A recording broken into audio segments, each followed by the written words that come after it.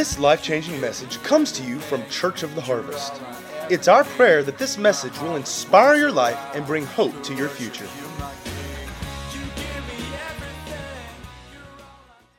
To have been with you this weekend and tonight and early tomorrow morning I'll fly back to Tampa for a few days just to recover. I've been on the road for about the last 6 or 8 weeks and going to be good to be home ministering this week in Florida, Sarasota, and then I hit England, and then from there Illinois, and then from there Connecticut, a couple of other places, and then I fly to India, Africa, and that will be the end of the year. But it's been good to be here, and we've made plans for next year by the grace of God. God willing, I'll be here the last week of April for the graduation of the School of Ministry, as well as for an extended time of conferencing where I'll teach on the foundations, the doctrines, the belief system, the culture of Islam, and the Christian response to that, what's going on in their strategy for world domination, and what is our strategy for the advance of the kingdom of God.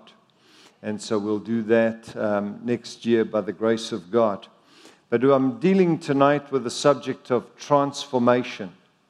And Sunday morning, Sunday night, and now to tonight. What's tonight? Monday night. Yep, Monday night.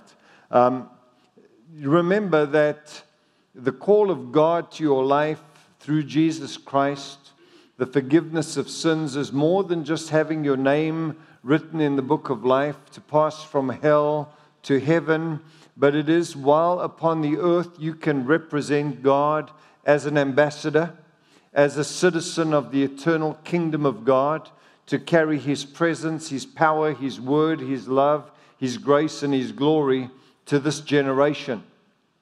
God could have chosen someone else, but God chose you. In fact, the Bible says that before you were in your mother's womb, God had already chosen you. In fact, it says before the foundation of the world, God prepared good works for you to walk in. That's not just acts of kindness, but it's the fulfillment of your ministry. Now, the greater your ministry, the greater the anointing, the greater the vision, the greater the faith, the greater the need for transformation. You will need that change under the trial and the tests of life that will come your way. And I know this, that the Christian church has never been criticized for Jesus or the Holy Spirit or for the Bible, but has certainly been criticized by its vehicles, vessels, and people. If there's any fault that has come out of the church, it's been us. And so what's needed is to understand that none of us have arrived. We are all a work in progress, and sometimes in our innocence and sometimes in our ignorance, people make mistakes. Unfortunately, those mistakes can be costly. And so God wants us to not only grow big in grace and love and vision and faith, but He wants us to grow up as well. And that growing up is the process of transformation to become what we are. Not to become what we should be, we already are. An acorn has all the potential of being a great acorn tree. When you're born of God, everything that you will ever need to be the man or woman of God is already inside of you. God's DNA is inside of you. God's spiritual potential is already resident within you. You are really just becoming what you are. You are growing into the grace and into the knowledge of the Lord Jesus Christ. You are increasing in the revelation of your identity that is found in Him. I often tell Christians to be anointed, to be powerful in the works of the Holy Spirit is very important. None of us should live in spiritual emptiness. We must be, as Paul says, be filled with the Spirit. We can't afford to try to win this world in our personality, our charisma, our skills, our experience, our nice buildings, our air conditioning, our sound systems. They're all good, but they're not enough. What we need is the power and demonstration of God. However, if you've got the power and demonstration of God and you have poor manners, you're lazy and slothful, you are unkept, you're undisciplined in your ways, you break your word, you don't fulfill your obligations to man or God. How many of you know that your usability will soon run out? Your platform of favor will become very small. I often tell believers, being nice will help. Being friendly will help a lot. You can't just have the power of God, the Word of God. You have to have personality. You have to have manners. You have to have order and these things in your life. And so we must also have character being developed and conformed to the image of Jesus in our character. And that's the process of transformation. Now, tonight I want to try, by the grace of God, very quickly, because Pastor said I'm going to lay hands on everything that moves and doesn't move, and so I better do that. But before I get there, I want to cover two things tonight, if at all possible. I said you're going to watch a miracle. I'm going to teach on personal transformation and community transformation. And I'm going to explain why as we go on. Talking about community transformation, if this church closed down, or any church that you are visiting from had to close down, we have to ask ourselves the question, would the community even know that we were there? And would they miss us when we were gone? What is the impact of this church into this community? Do they even know that we are here? Have they felt the power of God, the power of our prayers, the power of our love, the power of our good works? If we shut the doors today with people, another church closed down, another one bites the dust, would we be missed? What is the impact of this church or of our church in our community?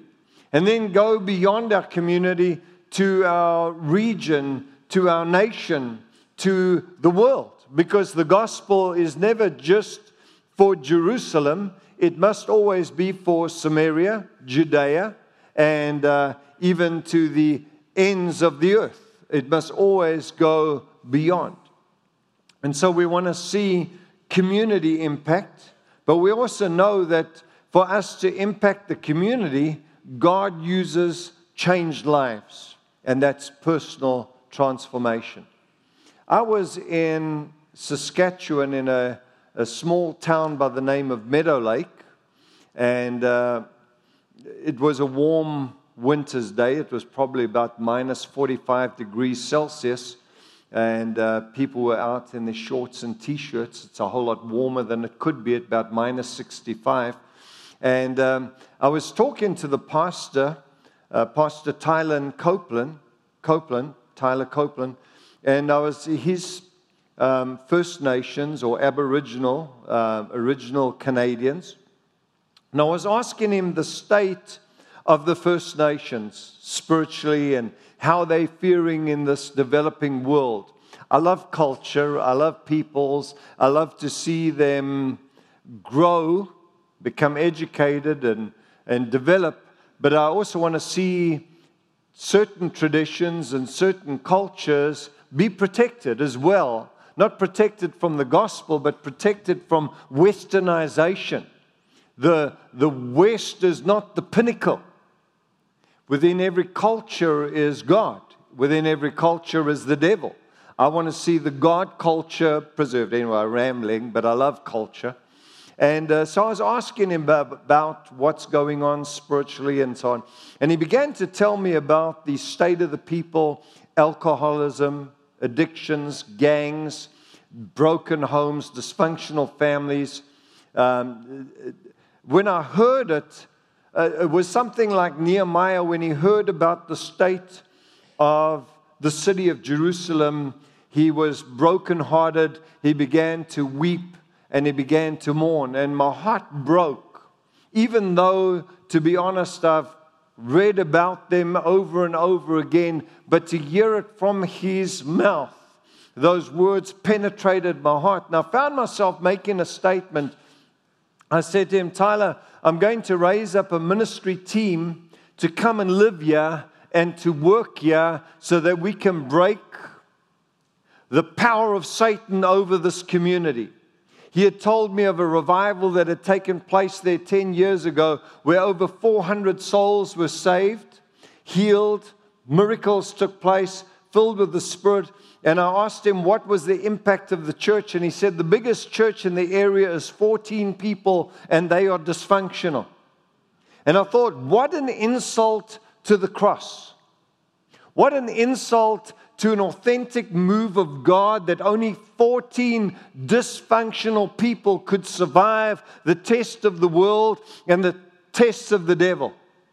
I thought, what a pathetic gospel that would cause people to be so weak that they couldn't withstand this onslaught. And I thought of the early church as Rome and the Jewish people rose up to persecute the church, killing them, imprisoning them, and yet they grew and they prospered and they developed. And I'm thinking, what's wrong?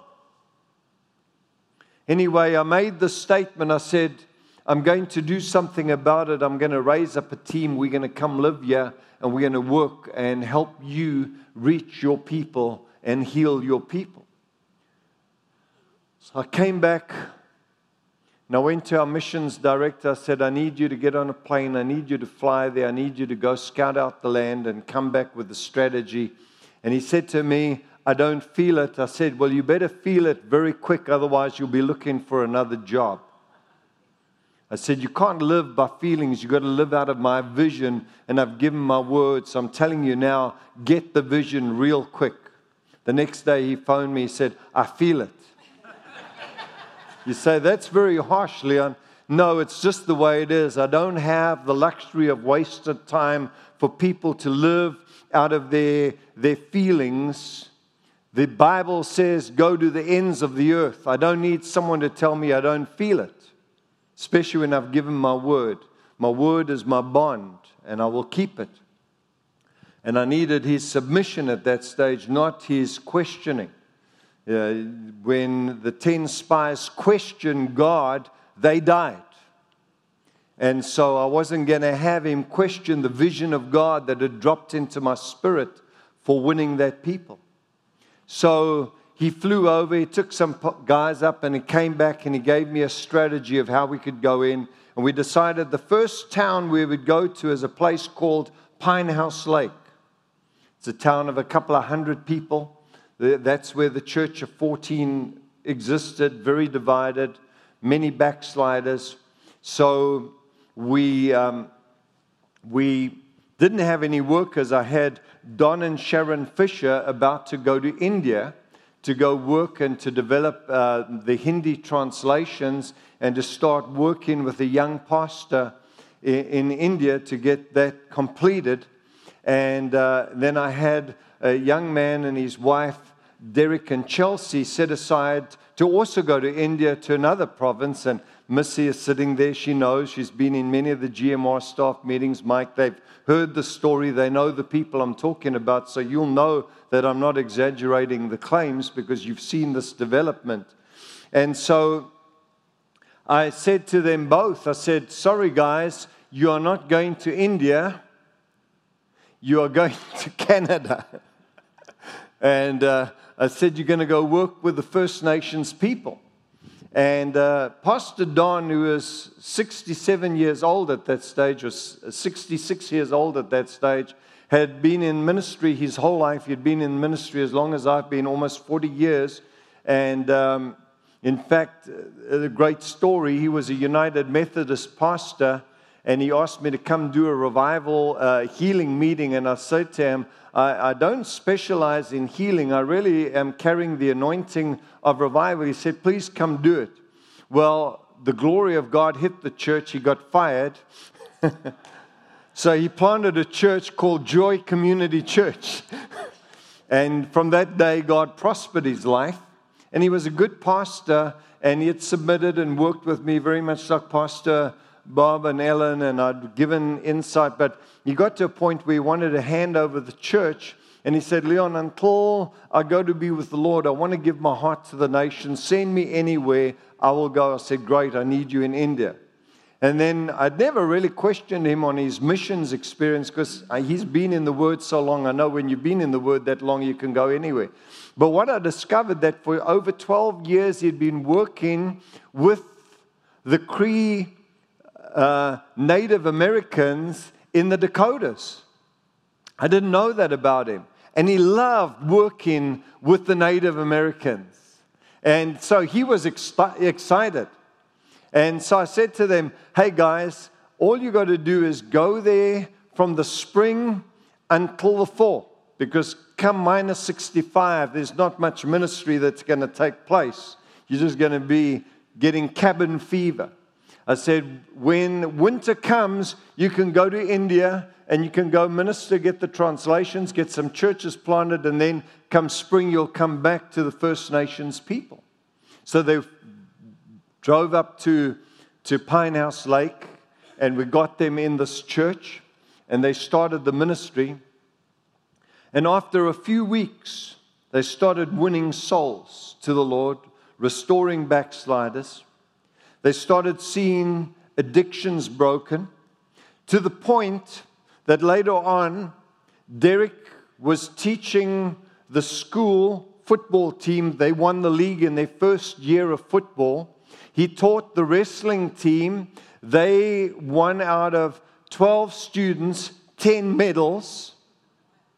And as a result, the team can go into the government-sponsored school anytime they want and preach the whole gospel whenever they want. They don't have to ask permission. They can merely arrive at the school. And the government-sponsored social workers call on our team to minister to the addicted because they saw the results that the gospel could do the work that years of counseling couldn't do. That government-sponsored. Now listen, America is very PC. Canada is PC on steroids, eh? For government-sponsored agents, you got to understand, this is huge. This is community transformation. At the end of the fall, my team said to me, we are not leaving here in the winter, we are going to stay. And that spoke volumes to the community because every missions team, every evangelist only went for a few days, got a few photographs, and came back home. But my team stayed and built relationships, sat around the table, fed the people, ministered to the people day and night for over a year. When they moved to the next city, that church is 140 strong in a year. You say, well, there were 400. You don't understand. 140 is like a church of 14,000. When you see the size of the population, it's huge. The power of God. Community transformation. Girl Guides. The young men. The youth movements. The worship. The prayer movement. The Bible school launched. Our first Bible school. Our second Bible school. Now our third Bible school with the First Nations people. With men students who work in the mines and they come home and they go straight into their studies where before they would take their money, get drunk and sleep it off until they have to go back to the mines. Now they come and they're in the Word of God. Miracles of healing, deliverance and changed lives. Why? Because of changed people. Ministering there, staying there, being a witness there. The power of community transformation. I worked in a place for many years in South Africa called Ciskei. It was very violent, very dangerous. And I went into this little village about 50 kilometers from where I lived, maybe about 35 miles. It took me about just over half an hour to get there. And when I got into this village, I had my team with me. It was like I stepped into the mouth of hell. The violence, the rage, the danger was so tangible you could touch it. It was like looking into the eyes of demons. They immediately encircled my team and started to threaten us. In fact, some of my team, who were not white, they were Africans. I'm an African. I was born in Africa. My mom and dad were born in Africa. Their parents were born in Africa. Their parents were born in Africa. Their parents were born in Africa. We go back to 16-something with the Dutch East India Company. We go way back. So I am an African. Now I'm an African American.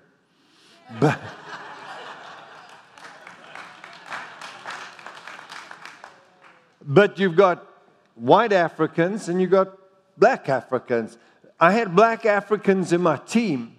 They were afraid. Listen, when black Africans are afraid of black Africans, you got to know, this isn't just about racism. This is a spiritual conflict of God and demonic spirits. It was like in the days of Jesus, where Jesus passed through the crowd when they wanted to throw him off the cliff. Do you remember the story? And he just walked right through them, and the Bible says no one touched him. And I heard God speak into my spirit, and I said to my team, walk with me. There was a sound of authority. I said, walk with me. And I just walked. And as I walked, it was like a hot knife going through butter. The line just opened up, and I walked. And we got into the cars, and as we drove off, they started hurling petrol bombs at the cars, stoning the cars. And as soon as I drove out of stone throw distance, or as you would say in the far south, spitting distance. As soon as I was out of stone throw's distance, the Spirit of God said to me, go home and get your sons and come back here this afternoon. Leave the team. So I took the team back to the base, and I said to them, I want you to pray. I want you to rest. And I went home and I grabbed two of my sons. Matthew was still a baby. And I grabbed Brad and I grabbed Wayne. And I said, we're going to go to the village and play. And I drove back to that village. I got out the car, and that same hostility, they surrounded us. And I stood there and I said, listen, I said, I know you'd like to kill me. And I know that you hate us. I said, but I've brought my sons here for a specific reason. Because number one, I'm not afraid to die. Number two, I'm not afraid that they will die either. Because I'm here to represent God who gave His Son for you. I said, but before I die and before they die, there's one thing you'll know, that there's a living God in the land, and His name is Jesus. And His love is greater than my love, and greater than my love as a father for my kids. His love is far greater than your hatred. And they said to me, come into the village and speak to us. So we sat down and I shared the love of God. And I was able to minister the gospel to that entire village. And then I went to the trunk of the car. How many of you have been in England or South Africa before? I went to the boot of the car. The boot, that's the back of the car. And I got boxes of Bibles, and I almost had another riot on my hands, this time not to kill me, but to get the Bibles. They were so desperate, they started to attack me for the Bibles, and I was just throwing them into the crowd. And then a couple of things happened. When I get to my car, the principal of the school comes up to me and he says, they call me Umfundis, which is pastor, Umfundis. I need you to come, and I want you to start a church in my school. And I give you permission to come to every classroom. And I give you permission to put a full-time Christian worker in my school to teach the Bible from class to class every day. 5 days a week, from Monday to Friday, they can come and teach my students the Bible. I said, you got a deal. We planted a church there, and I put a worker in that school, and we used the school as our church, and we won that community to the Lord. What I didn't know that day was that the government had secret police in the crowd. And the secret police had been monitoring my activities and wrote to the president of the country and said to the president, because I got called to the president, and he showed me a letter, a report. And wherever I went, wherever my team went, peace broke out in civil unrest. Why? Because I represented the Prince of Peace. And the president gave me a sealed letter that day that gave me authority to go to any government school within the country. Without invitation, without preparation, I could drive up to any school I wanted to and use it for the gospel, to plant a church in that building, to call the students, the teachers, the staff. As a result, I mobilized about 80 full-time missionaries going from school to school, and we reached between 5,000 and 15,000 people a day with the gospel, because we administered to the kids, and then the kids would run home and get their parents and bring them to the school, and then we'd minister to the parents. Then we'd stay in that village for 7 days and preach the gospel. Then we'd stay another 7 days and preach them the Foundations, the book that you've got, Discovery.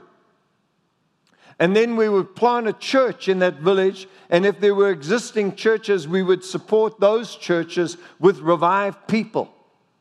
And if there were no Bible churches, we would plant a church. In 7 years, we planted 65 churches. We revived thousands of churches. And we took over 300 villages for God. And we led way over 1 million souls to the Lord. There came a point where the president called the entire nation to pray.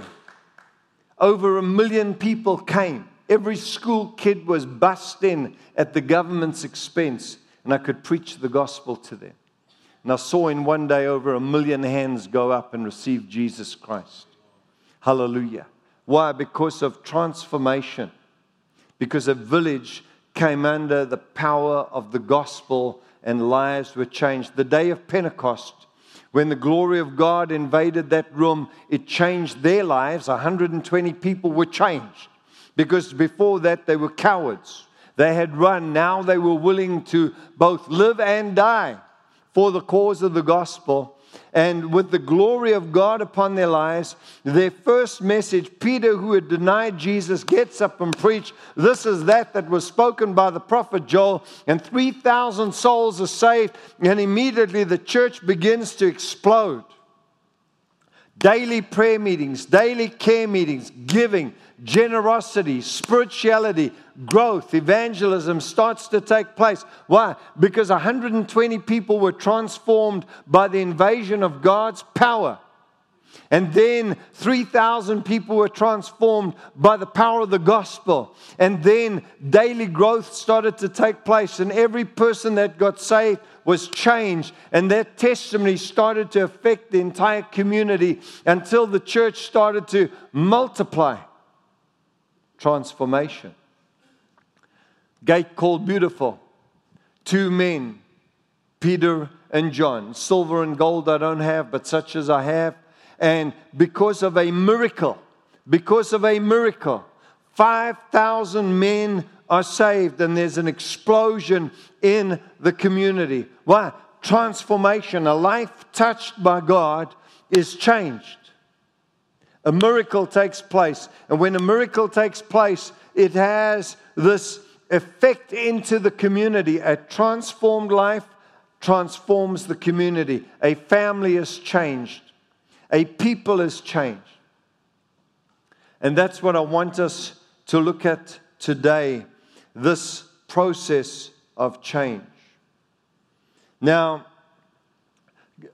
from 1 Chronicles chapter 4 and verses 9 and 10, this is what is being called the prayer of Jabez.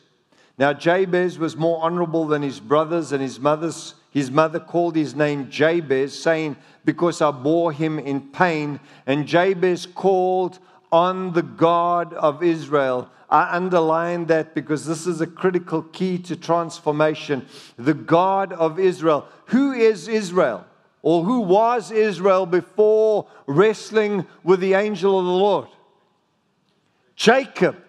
What's Jacob? Jacob is the supplanter, the takeover. But Jacob becomes a prince of God.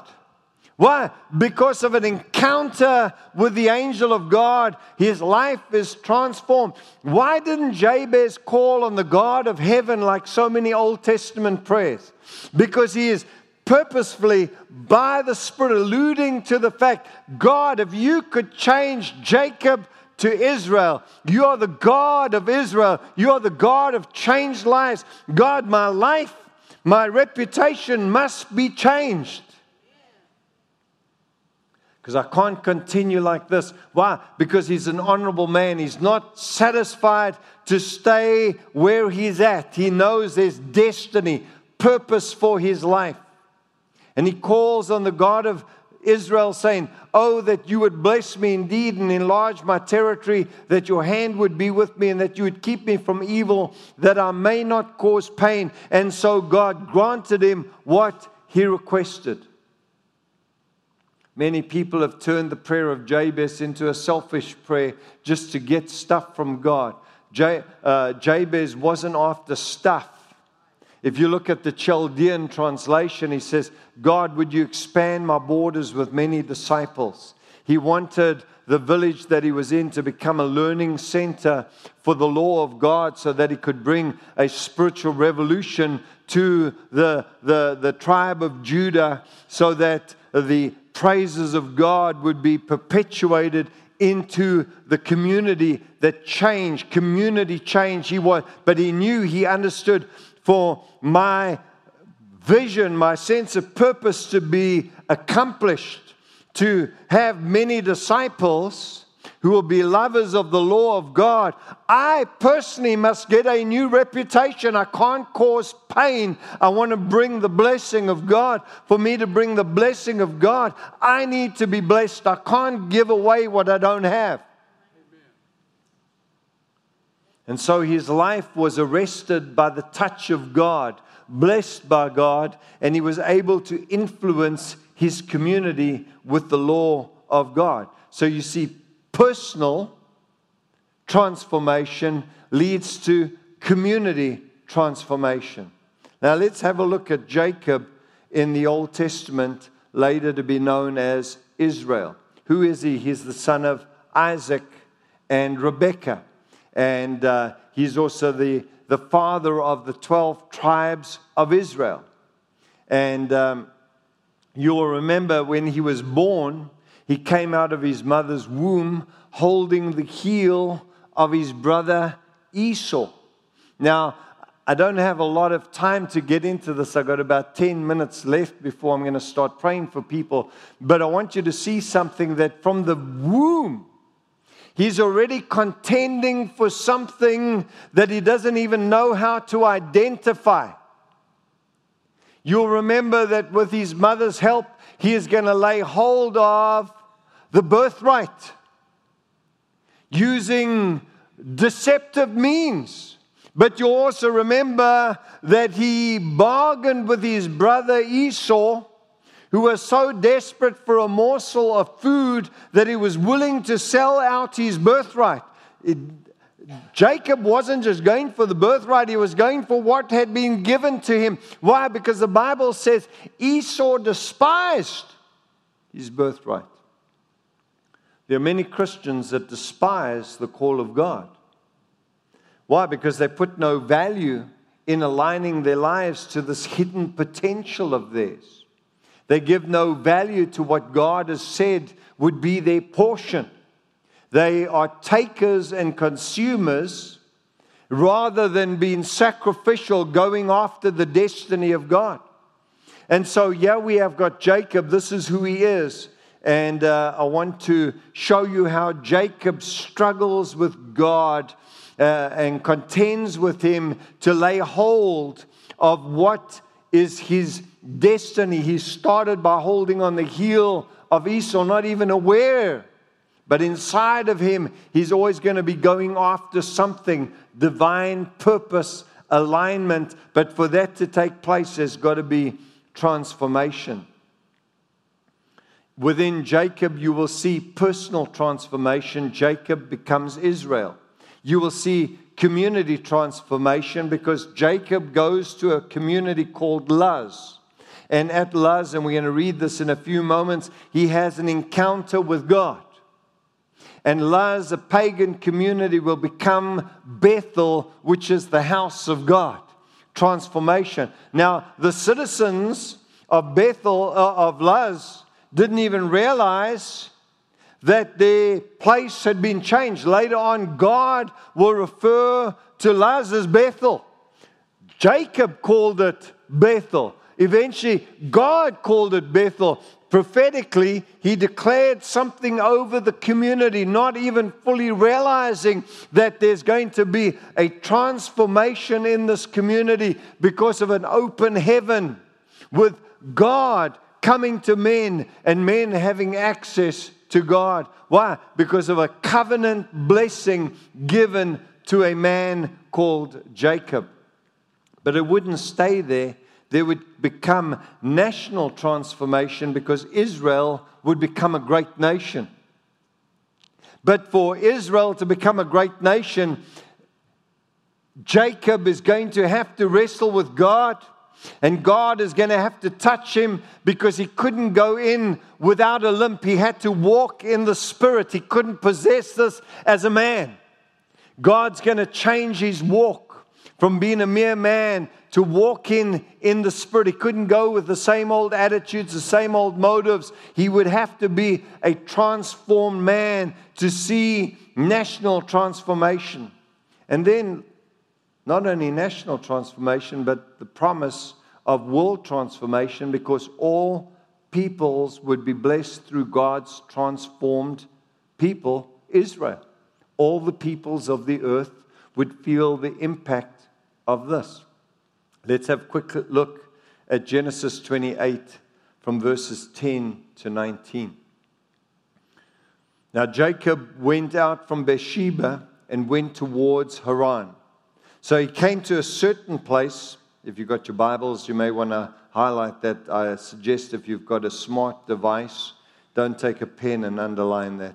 You can just bold it. So he came to a certain place and stayed there all night because the sun had set. And he took one of the stones of that place, notice a certain place, and that place, and put it at his head, and he lay down in that place to sleep. Then he dreamed, and behold, a ladder was set up to the earth, and its top reached to heaven. And there the angels of God were ascending and descending on it. And behold, the Lord, that's the critical thing. And behold, the Lord stood above it and said, I am the Lord God of Abraham, your father, and the God of Isaac, and the land on which you lie, I will give you and your descendants. Also, your descendants shall be as the dust of the earth. You shall spread abroad to the west and to the east, to the north and to the south.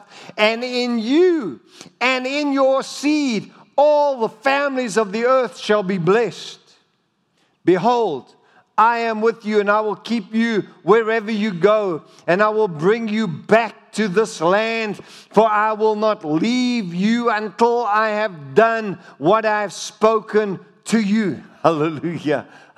Then Jacob awoke, you better believe it, from his sleep and said, surely the Lord is in this place, and I did not know it. And he was afraid, and he said, how awesome is this place? A certain place became an awesome place because of the revelation of the presence of God. This is none other than the house of God, and this is the gate of heaven. And Jacob arose early in the morning and took the stone that he had put at his head and set it up as a pillar and poured oil on top of it. And he called the name of that place Bethel, by the name of but the name of the city had previously been Luz. He prophesied change.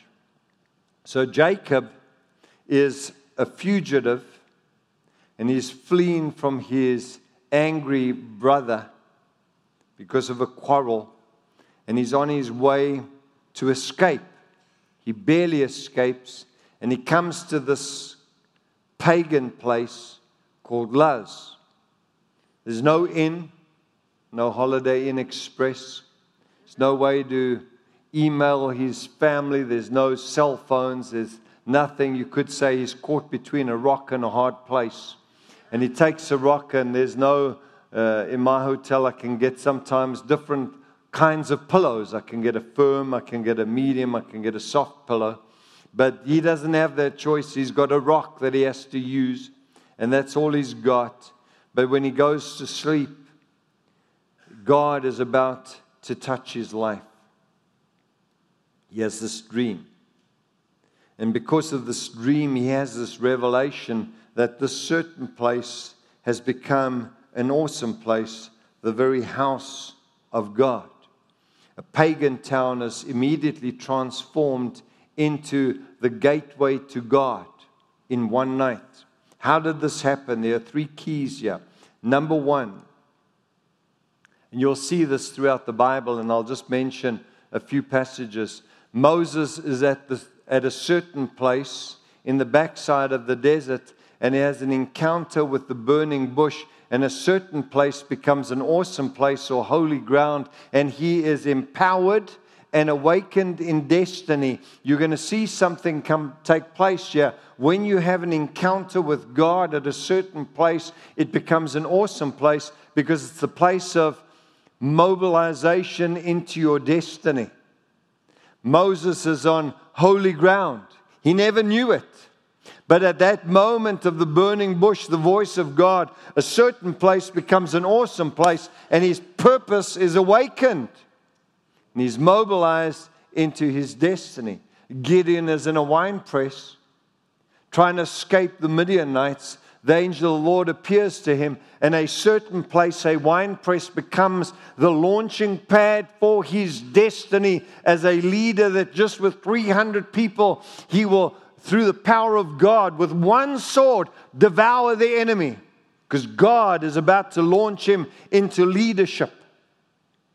Transformation in a certain place that becomes an awesome place, and he is transformed. See the pattern here. We could go on with Saul on the Damascus Road. He gets to a certain place on that Damascus Road, a bright shining light, the resurrected, glorified Christ. A certain place on the Damascus Road becomes an awesome place, and his life is awakened in destiny, transformed, and he's mobilized into apostolic ministry. Why? Because of the presence of God. Now I can go on. The man at the tomb of the Gadareans. Here he is in chains, destroying his body, naked. But Jesus shows up at a certain place, just a certain cemetery. And here he is. Jesus comes to him. His life is radically changed, transformed by the encounter with Jesus. And he is launched. Jesus, can I go with you? No, stay. So he goes to Decapolis, 10 cities. And he announces Messiah to them. Why? Because a certain place became an awesome place because of Jesus. Jesus is sitting at a well. It has historic significance. It is a well that has been dug by the patriarchs of old. And while he's sitting there, a woman comes to the well. She comes to a certain place, but it's about to become an awesome place because Jesus is there, and her life is radically transformed, and an entire community is changed because of her transformed life. Certain places in the encounter with God become an awesome place, and the potential of their lives is awakened to do something to the glory of God. So not only is the place changed, but the person is changed. Why? Because of the encounter with God. What brings about the change is the presence of God. God was in this place and I didn't even know it. Many people are not conscious of the presence of God. Pastor Bob started the meeting by saying, how many of you sense God in this place? You see, you think I'm just sitting there going through my notes. I'm listening to every song we sing, every word we sing, every prayer that is prayed, everything that you speak. So I want to find the prophetic flow of God. And then you turn and said, well, it doesn't matter if you feel Him or not, He's here. Because you can't live out of your senses. But God is everywhere. He's omnipresent. But there's a difference between God's omnipresence and God's manifest presence. Little schoolboy, the teacher's trying to explain the omnipresence of God. He says, he's got a candy in his pocket. He says, is God in my pocket? Yeah.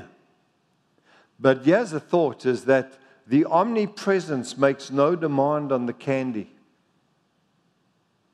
The omnipresence in the pub or the casino makes no demand on the people. God is there.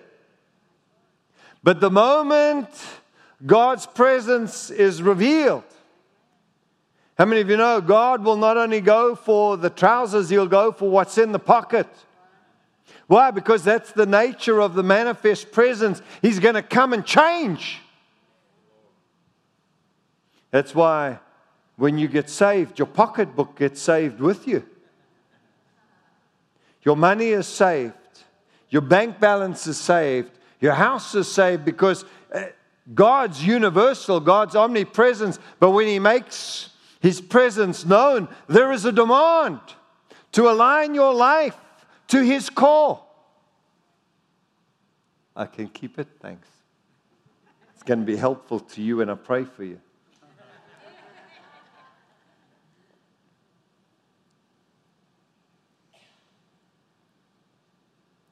The omnipresence of God is in a certain place, but then when He manifests Himself, it becomes an awesome place. A pagan town becomes Bethel because of the manifest presence of God.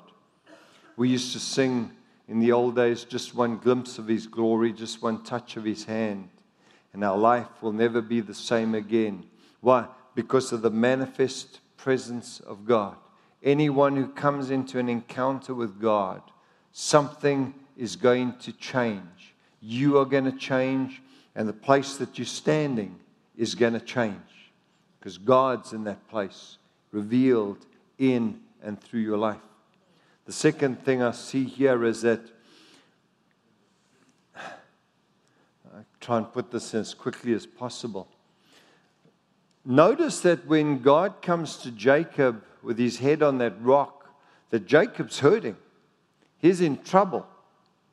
Now, how many of you know that my God shall supply all your need according to His riches and glory by Christ Jesus? How many of you know that God is good, God is great, and God touches people in their need? But I want you to see something here, that God does not come and touch Jacob in his need. Because his need is only a symptom of his life's issues. His life needs transformation. He doesn't need God to intervene in Esau yet. God doesn't need to intervene in his pain yet. God needs to get to the root of the matter, and that is that, Jacob, I've got a plan for your life. And so many people want God just to meet their need. But they're living in that realm of need. But sometimes what you think is such a great issue is really just a manifestation of the need for God to transform your life and to awaken your sense of purpose, calling, something bigger than your need. I'm glad that excited you so much. God's kingdom was bigger than Jacob. He wanted pagan Luz to become Bethel. He wanted Israel to emerge. He wanted the nations of the earth to be blessed through the seed of Jacob, the seed of Abram, Isaac, and Jacob, which is Messiah. Through this life, the supplanter would come a Messiah, and all the nations would be blessed. Today, we are the product of this changed life. Hallelujah. Not merely saved at the rejection of Israel, but grafted in to God's plan to bless Israel.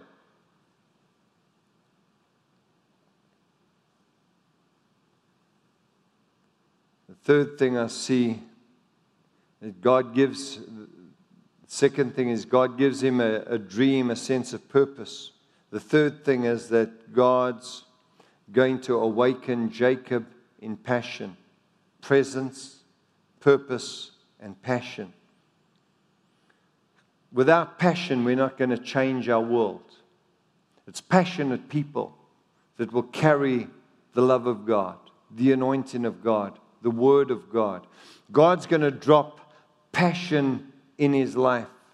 We need to come into a partnership, not just with a task, with a mission, but with the purpose, the one who purposed this. It's a relationship with the one behind it, with God himself. And so Jacob would forge a relationship with God. And it's out of this that we come into partnership with God.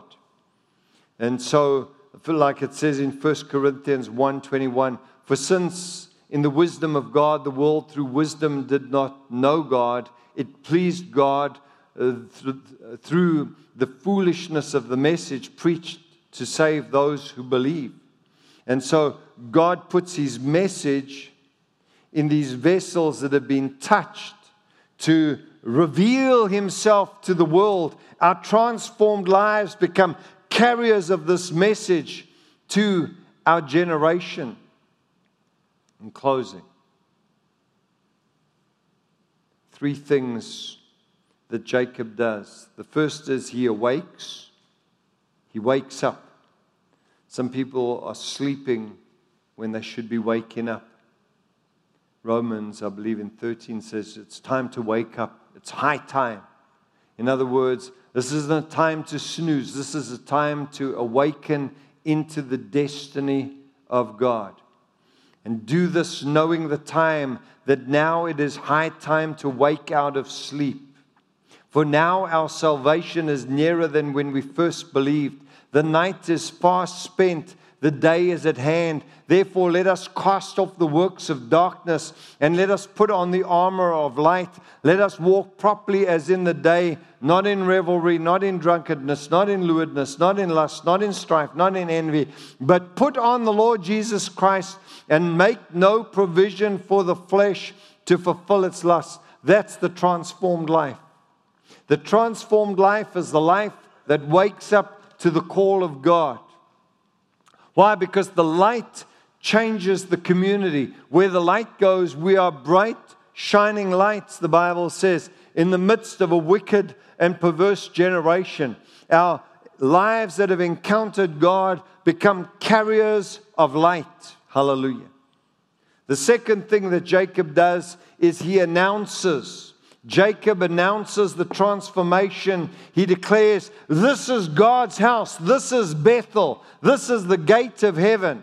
He begins to prophesy into that community. And God has raised us with a prophetic unction to enforce the destiny of God into our community. Our words should be carriers of blessing to bring transformation to our cities. Too many people curse their cities, curse their nation. We need to bless it prophetically through the gospel, through prayer, and through the proclaimed word of the destiny of God, that the knowledge of the Lord will cover the earth as the waters cover the sea, that the gospel be preached to every nation before he comes. And the third thing he does is he anoints the rock, symbolizing the manifest presence of God in this place. And he sees the transformation. Now,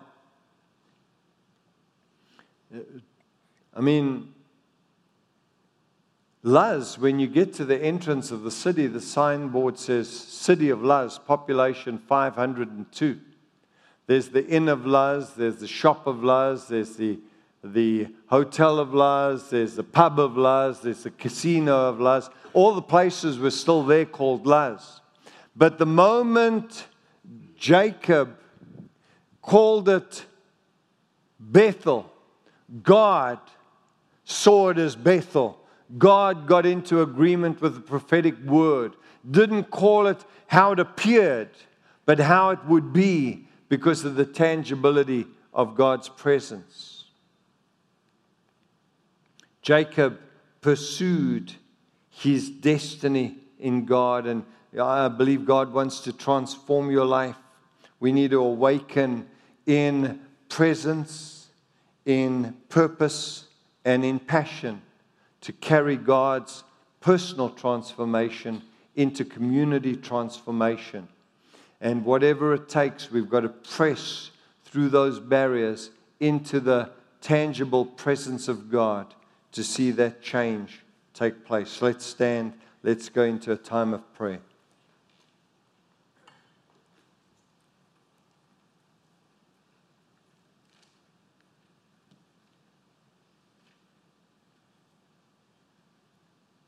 Lord God, your presence, the knowledge of the presence of the Lord covers the earth. God, tonight we're in this church, this building. We are your church, and this building is your church. You filled the upper room, and you filled the people in the upper room. You placed your fire upon each one. None were excluded. Everyone came under the move of God. God, there were none that could say God passed them by, left them. Everyone in that room was touched. And God, tonight I pray everyone in this room to be touched by your outstretched hand, by the power of your right arm. God, would you reveal yourself to each one? Where there are issues in our lives, where there are blockages in our lives, where there are barriers, whether they've come from others or whether they've come from ourselves, God, would you tonight, through your touch, remove these barriers and blockages and obliterate the very cause of them and invade these lives with grace and mercy. Grace, your unmerited, undeserved favor. Mercy, God, the trouble we're in when we've caused it ourselves. God, even our mistakes, our frailty, our weaknesses, deliver us, O God, from evil. Deliver us, O God, from our mistakes. Deliver us, O God, from our flaws, our weaknesses. And fill our lives with your presence. We need you, O God. We don't just need you to meet our need, but God, we need you to awaken our calling, our anointing, our ministry, our vision, our faith. God, tonight, even as we minister, as we lay hands on people, ministries that have been neglected, would you revive them? Ministries and dreams that have been shelved for some mystical day that will never come unless we make decisions. God, would you revive those ancient visions, dreams, and callings that have fallen into disrepair, neglect. God, would you awaken these holy things? Words of prophecy that have been spoken upon lives that have been pushed aside. God, would you revive the potential of those words in every life?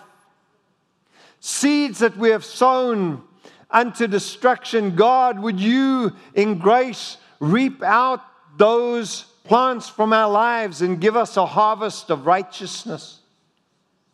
Forgive us, O God, for our errors, our mistakes, our weaknesses, and our flaws.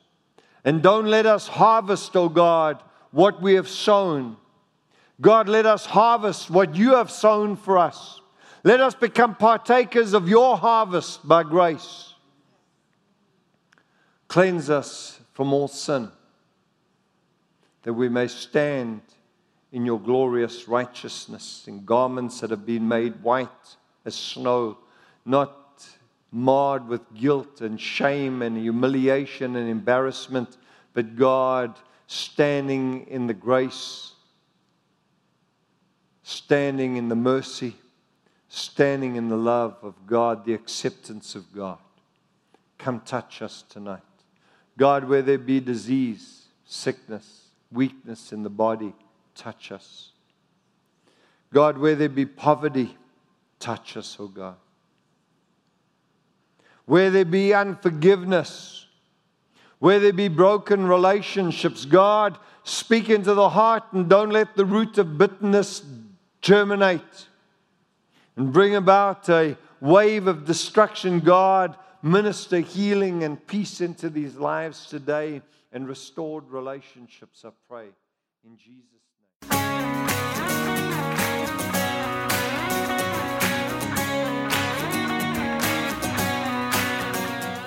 If you'd like to get more information about resources from Church of the Harvest, please check out our website at midsouthharvest.org. You may also contact us by phone at 662-890-1573 or toll free at 866-383-8277. You are Lord, I'm a sinner and King forever.